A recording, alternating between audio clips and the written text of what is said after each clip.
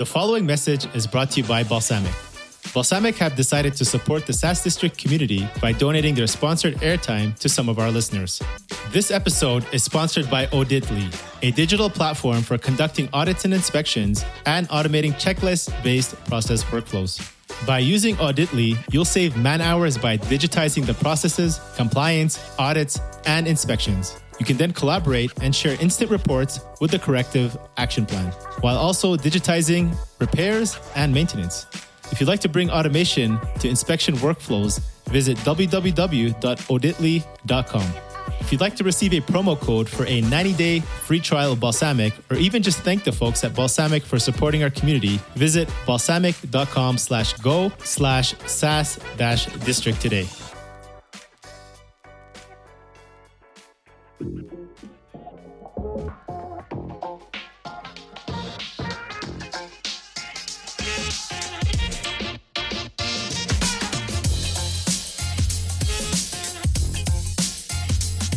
Hello, everyone. This is your host, Akhil Jabbar, and welcome back to another episode of SAS District. In today's episode, we actually have a special episode as part of our series, which we call Inside Balsamiq, which is a SaaS company we partnered with to run different podcast interviews with their entire team to understand how different departments work. And on today's episode, we'll be talking about how to run better sales, tech support, and documentation for your SaaS. And on today's episode, we have our guests, Brandon Sareks and Lizelotte Green from Balsamiq. Brandon has worked in customer-facing roles for his entire professional career. As a founding member of Balsamiq's tech support team and the support team co-lead, Brandon helped shape the policy and philosophy of Balsamiq support communications. Quick note, he also thinks he is funny, despite evidence to the contrary. So we'll find out today how funny you are. And then Liz Green has had a passion for software and tech since she was very young. While her studies were in marketing and advertising, she discovered her true calling was for software support 10 years ago. She joined Balsamiq in 2016 to help lead the support and Oleos team. And staying close to the customers and their journey brings her joy, but she's also comfortable wearing different hats. So welcome, Brandon, Liz. Super excited to have you on the SAS District show today. Thank you so much. Thank you. Awesome, guys. So I guess the first question will go with you, Liz. Let's go on the sales side. How does Balsamiq sales process look like? What does it look like right now? And how do you track that and translate that back to overall performance of the company? Sure. So I think some of the listeners might be shocked that we don't have very heavy, sales oriented processes. A lot of our business really has been, word of mouth.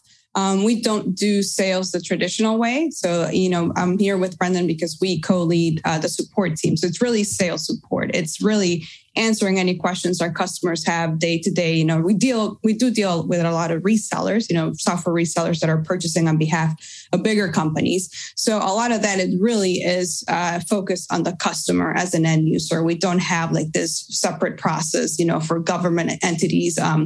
We do get those questions a lot, of course, but we've managed, to keep things going this way for 12 years now. So performance, we do track our financials. We have CFO Natalie, which I think you'll be talking to her too. So we do keep track of that, but we don't really, keep our eyes on any other metrics in terms of sales.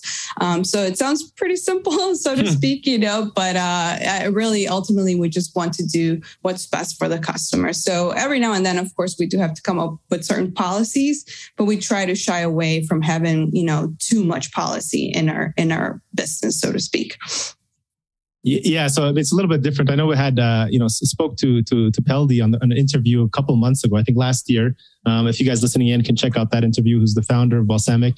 And he mentioned he's pretty happy with, very single digit growth, which is kind of different than a lot of, SaaS companies who are pushing hard for quarter over quarter. You have those high pressure quotas you have to hit.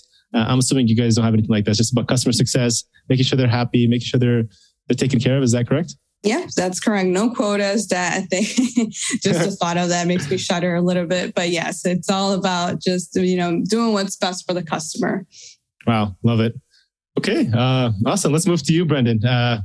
So businesses, often forget that they're talking to humans as well, right? This is not, it's easy to hide behind the software, hide behind the code and let it do all the work, but these are humans behind it actually interacting with it. What does finding the human mean to you? I mean, I think that's a term you guys use. And what's needed for an organization to turn their support efforts into more human interaction and more valuable support?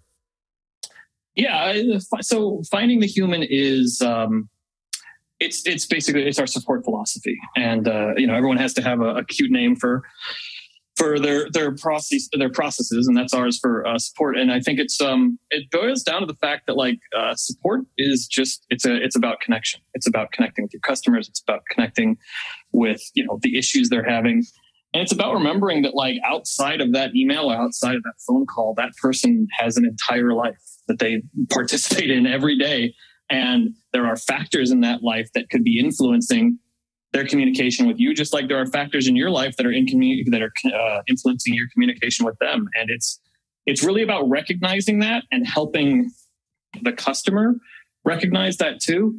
And that's, I think that's the difficult thing. If you go to any user research or user or customer service conference, you're going to find someone who's got a presentation that's something like, your customers are people too, because we constantly have to be reminded of that. Because more often than not, we are at the receiving end of frustrated or, just upset people, because people don't usually reach out to you when they're happy, right? They're reaching out to you because they have a problem. And so we constantly have to remind ourselves, this is a person. And so we try, it's kind of why we try the human thing, because human feels more real. It feels more like,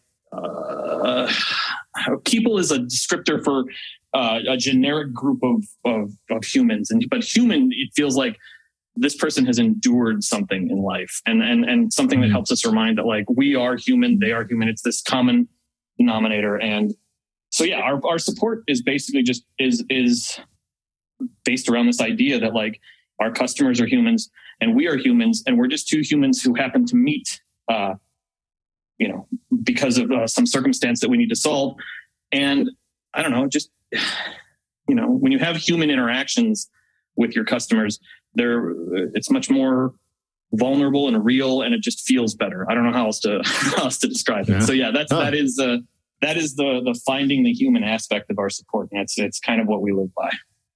Yeah, it sounds like just, having that empathy for another person rather than, letting the screen be that play. Just kind of curiosity, how many, support, tickets, whether it's calls, emails, messages come in, do you guys deal with on a daily basis? It depends. So tech support gets fewer, but they're usually longer tailed. There's a lot more research involved in that. Whereas I don't want to speak too much for Liz, but I think sales is more transactional. But on the support side, we'll do anywhere from probably 10 to 20 a day. Okay. Per person, depending on if something breaks, it's going to be higher. If things are fine, it's usually lower. It just kind of depends on the day. I don't know what it is for you, Liz. A little bit more. I mean, we do get phone calls too. We do a little bit more phone support than tech support. Alistair is another one of our tech supporters. We'll do a little bit of screen sharing as well. But yeah, maybe a little bit more than tech support, but it's because we do deal with software resellers. We get a lot of requests for quotes and estimates and that sort of thing. And then how much are you guys using? So you mentioned, obviously using empathy is kind of having more listening, understanding, and before, having a response, how much, automation do you guys use in your whole process of, responding? You have chatbots that just, nobody behind it is just you have to keep clicking until you try to speak to somebody. No, you are always talking to a human being. Yes. One way or another, you are always talking to a human being, whether it's over email or phone, or if you're in our Slack, we have a community Slack where people will sometimes reach out for us that way too. You're always talking to one of us. We don't like the idea of chatbots that much. Not to say, but also, we are blessed to not have that, not to have enough volume to require that. So that would be a discussion that we would have if it was necessary, but we are lucky enough to not have that. Yeah, no, that makes sense. Cool. And then I guess the next question I have is, there's a question around, the team unify. How does the Balsamiq team unify, and what are the main pillars or factors that kind of maintain that connection for your team? Seems like you guys have a pretty strong, connection across everyone. You want to take that one, Liz? Sure, I can start it. So yeah, when we talk about unifying was because, we mentioned tech support and sales support. So when I joined, we were different. We were separate teams. So even though we were doing support, there was a pretty, I don't want to say it's a thick wall, but there was kind of a wall in between the two teams. So we had separate meetings, we did things separately. And as time went on, we used to have one meeting where we call it the all support. So everyone that did support would be in that meeting, but it was still pretty siloed, So with time, it just kind of came natural that, we are doing the same job. We're just kind of answering different questions. We're using the same tools, and we all want what's best for the customer. So we should maybe, become one single team. So with time, we did unify that. It just came, to like the conclusion, we should really just be one team, But it did take a couple of years. But we know you're kind of asking about pillars or what's the basis of that. So one of the things that we have been pretty adamant about is just about being open, communicating openly. So we basically wanted to create a space where we all felt safe and speak in our minds, discussing. It's so much easier now when there is one case, like most of our customers are fantastic, but maybe we'll come up with a case where like we hit a wall, we don't know what to do. It's so great to have like the support team that we can rely on just to kind of like talk it out and say, what am I doing wrong here? Can you help me out and stuff? And ultimately that also comes with trust in each other. It's kind of a part of our company values too, so we just really trust each other. We know that we can rely on each other. And I did want to mention that one thing that we've been doing, and this was Brendan's idea, so maybe you should talk about it, but talk about the movie nights, Brendan, because it's really something that brings me joy too, that we do. Oh, yeah. Do. So we do a movie night every month where Liz picks a movie from the list that she's written of, it always seems to be Liz's movies. We don't know what happens. She picks them, but I don't. And we all get together and we stream it together, and we just hang out and chat about the movie while it's playing. Like we don't really do any work during that time. It's a little harder for the folks in Europe because it's later at night. It's like 9:00 for them, but they're happy to come on and hang out too. And so we do that once a month, and it's really been good for our teaminess, because as Liz mentioned, like when Virginia and I started, and we were basically the founding members of the tech support team. We were two separate camps, and we didn't touch anything sales support wise. They didn't touch anything tech support wise. We didn't really talk. It was kind of strange, and we always kind of thought it was strange, but didn't want to rock the boat because we were new. And then Liz joined. And we all were talking about it. And one of Peldy's, one of the great things about working for Peldy is that he was like, you guys know support. I don't. So do what you need to do to make this work. Like, you guys are the experts. Go ahead, do what you need to do. And so we have freedom to do whatever we want. That was one of the first things we did was unify the teams, because it made more sense, because when you have 6 people with empathy, and your empathy tank is empty, you can go to them and say, hey, I need help with this because I don't know where to go with it. And, you have all this backup. Whereas before we were kind of on islands, and yeah. Maybe just an add-on question on that around, having those difficult conversations. I mean, this can be for either of you, but I think that's something important, right? Something that sometimes you have something that's challenging or difficult to deal with on your own. And, when you have that openness and, the feeling of community with your or family within people you work with, do you have a favorite way or, a style of how you guys approach those situations within the team?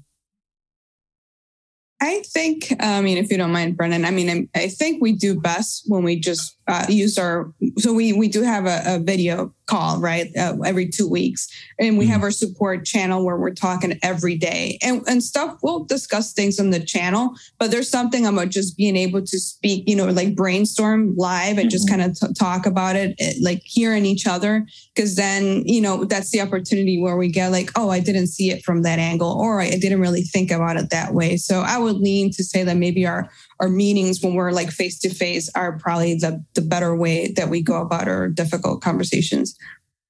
Yeah, and sometimes it's not difficult conversations, within our team. It's a difficult conversation that we have to have with another team, and it's really like those meetings really help us drill in on the because we're much more touchy feely in support, right? So like sometimes it's kind of hard to convey that to an engineer. I love our engineers; they're not touchy feely. most of them.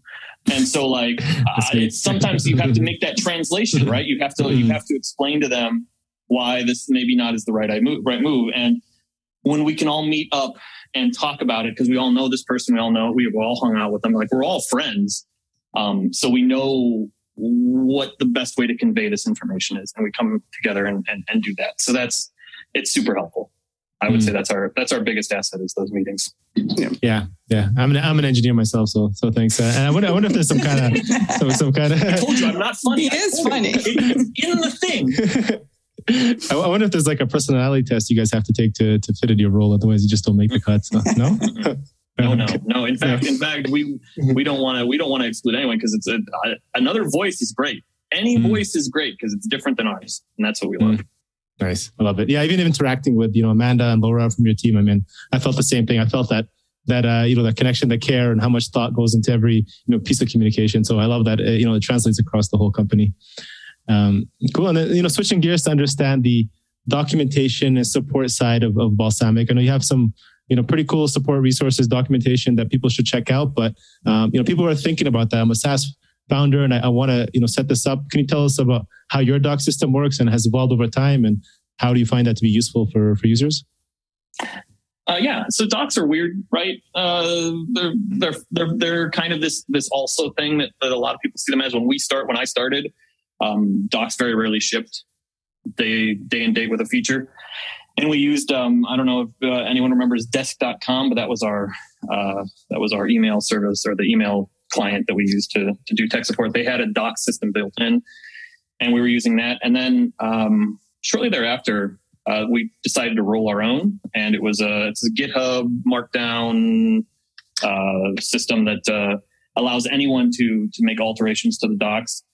And it's really helped us be fast. And I also think with support taking the main role in writing docs, we are the people that write the docs. It really helps us focus in on what we should be writing about, how we should frame certain things, because we're the ones talking to people. We know how they're interpreting things, so we can reframe that for documentation and help more people that way. And so, I think that documentation is hard because it doesn't feel like it's one of those things where it's like, well, if I'm designing it right, if I'm designing this correctly, you shouldn't need a documentation. And it's like, it doesn't really work like that. And documentation is hard, but super important. It's super important, and it's super easy if you have your support team do it, because they're dealing with that stuff on a daily basis. Wouldn't you say? Liz does all the sales docs, so she can speak more. That I don't think anyone touches sales docs except for Liz, right? Yeah, for a while now. But same thing. When I joined, I think when I joined, that was kind of like in process, because I remember that Brendan kind of gave me a quick walkthrough on how to use, GitHub. And I actually luckily had just done a course on web development. It was really basic though. But anyway, I was pretty comfortable with that. So it was really nice to just jump into that. And I'm kind of like the type of person that gets, I'm happy doing a couple different things. So I get my, my fix of like doing like very techie stuff when we write the docs, because I got to use GitHub and use Atom to edit all the text and stuff. But so right now I'm doing sales. If I need, some of the other guys to kind of help me out, they do. But we have a really nice process where we just kind of like, if one of us works on something and then another one's available, they'll just do a proofread and make sure that everything is right. So we like that as well. But the only thing that I wanted to add there is like having support kind of have ownership of the documentation has been really great for us, because we just have complete control. We can ship stuff whenever we want. We hear from the customers directly. We have this little feedback form that we implemented. I don't remember if it was this year or last year. So now we actually have direct feedback from customers telling us, oh, this does not make sense, this is missing, whatever. So it's been a great, great process for us. And just curious on that, how often are you guys, updating this? What do you guys suggest? Like, once a week, once a month, or what's your schedule on that? It depends. We just got done doing a huge thing of docs because we've got a bunch of features shipping in this next release. So, but I think before then, the last time I had written a feature doc, been a year probably, because it just depends on who wants to do it. But updating docs, that's all dependent on just kind of what's changed, and if a user points something out. I literally just made an update to our developer console doc because a user pointed something out to me. So it's super helpful. Cool. All right. Awesome. So thank you guys. That was the hard part.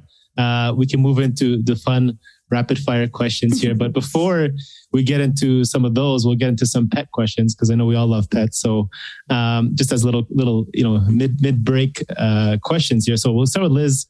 What's is it a dog or a cat? Kachoa. What's his favorite game to play? Kachoa. It's a doggy. Yeah, okay. No worries. He likes to play keep away, which is not great. So instead, he refuses to play fetch. I've tried teaching him fetch. He just won't give me the ball back. He wants me to chase him. So that's his favorite thing. He grabs the ball and he runs around the house, and I have to chase him.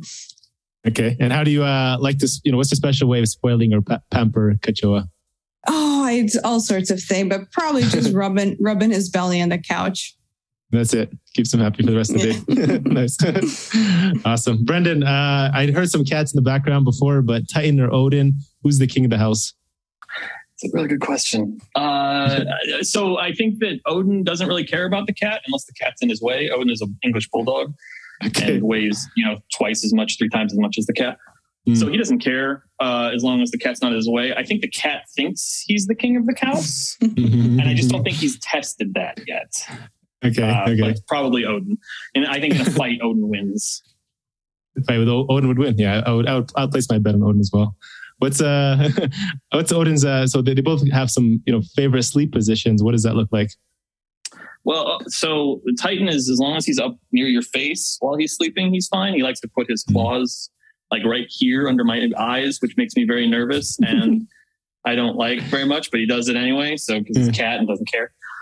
Odin's funny because when my wife and I got him 10 years ago, we made all the wrong decisions. So when we were potty training him, we did not crate him. He slept in between us, and we would each put a hand on him while we were sleeping so that we would know when he was going to get up in the window. We would have to get up and take him out because he was getting up because he was going to go pee somewhere in the room. So we'd get up and take him out. And now he can't sleep unless he is touching a human being. So he's usually asleep in between my legs while I'm sitting on the couch working. Because he's broken. He's a broken animal. That's all right. What do you do when you have to travel?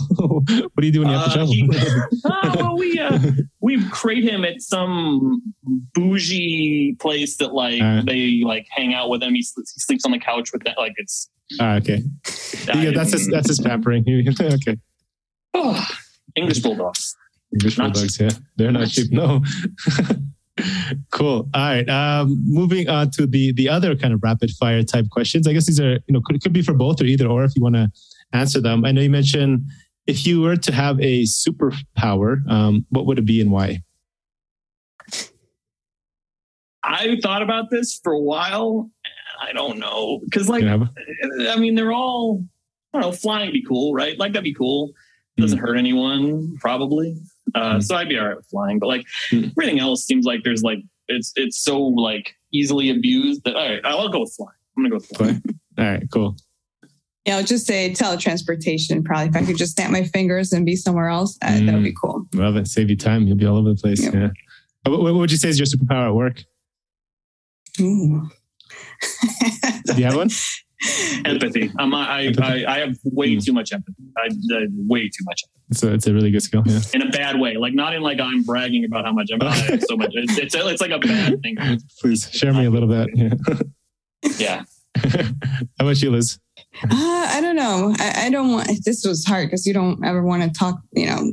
Anyway, I'll go with communication. I think I kind of make sure that communication happens, or that's always top of mind, make sure that things are clear. So I do a lot of that. Nice. As far as I can tell, Liz is not bad at anything. So I don't know if that's a superpower. She's good at everything she does. So I don't know. Yeah, makes me feel like maybe I need to up my game a lot. She's super woman on everything. Yeah. Yes. What's some kind of favorite hobbies or activities that, outside of work that you find gets you into flow state? I play a lot of video games, but that feels like a real I do. I play a lot of video games, and yes, that I definitely get to a flow state with that. I also write occasionally, and that's not as much as I'd like to, but that also can get me into a flow state. Awesome. Yeah, I'm a DIYer, so I got into woodworking. I'm not good just yet, but I do enjoy the process. So I'll go with woodworking. Did you build that desk behind you yourself? Or? The top was actually, I reused, it was the top of a coffee table. I didn't want to throw it away. So I took it off and then I sanded it and stained it. So yes, I sort of made it, but not 100%. Nice. Well, good job. Cool. If somebody's looking to get into one of your role, right? They're looking to hire, get hired onto Balsamiq, into a similar role that one of you guys are doing. What's some maybe career path tips for people looking to get into there, or any skills that they should be looking to develop? You want to go first, Liz?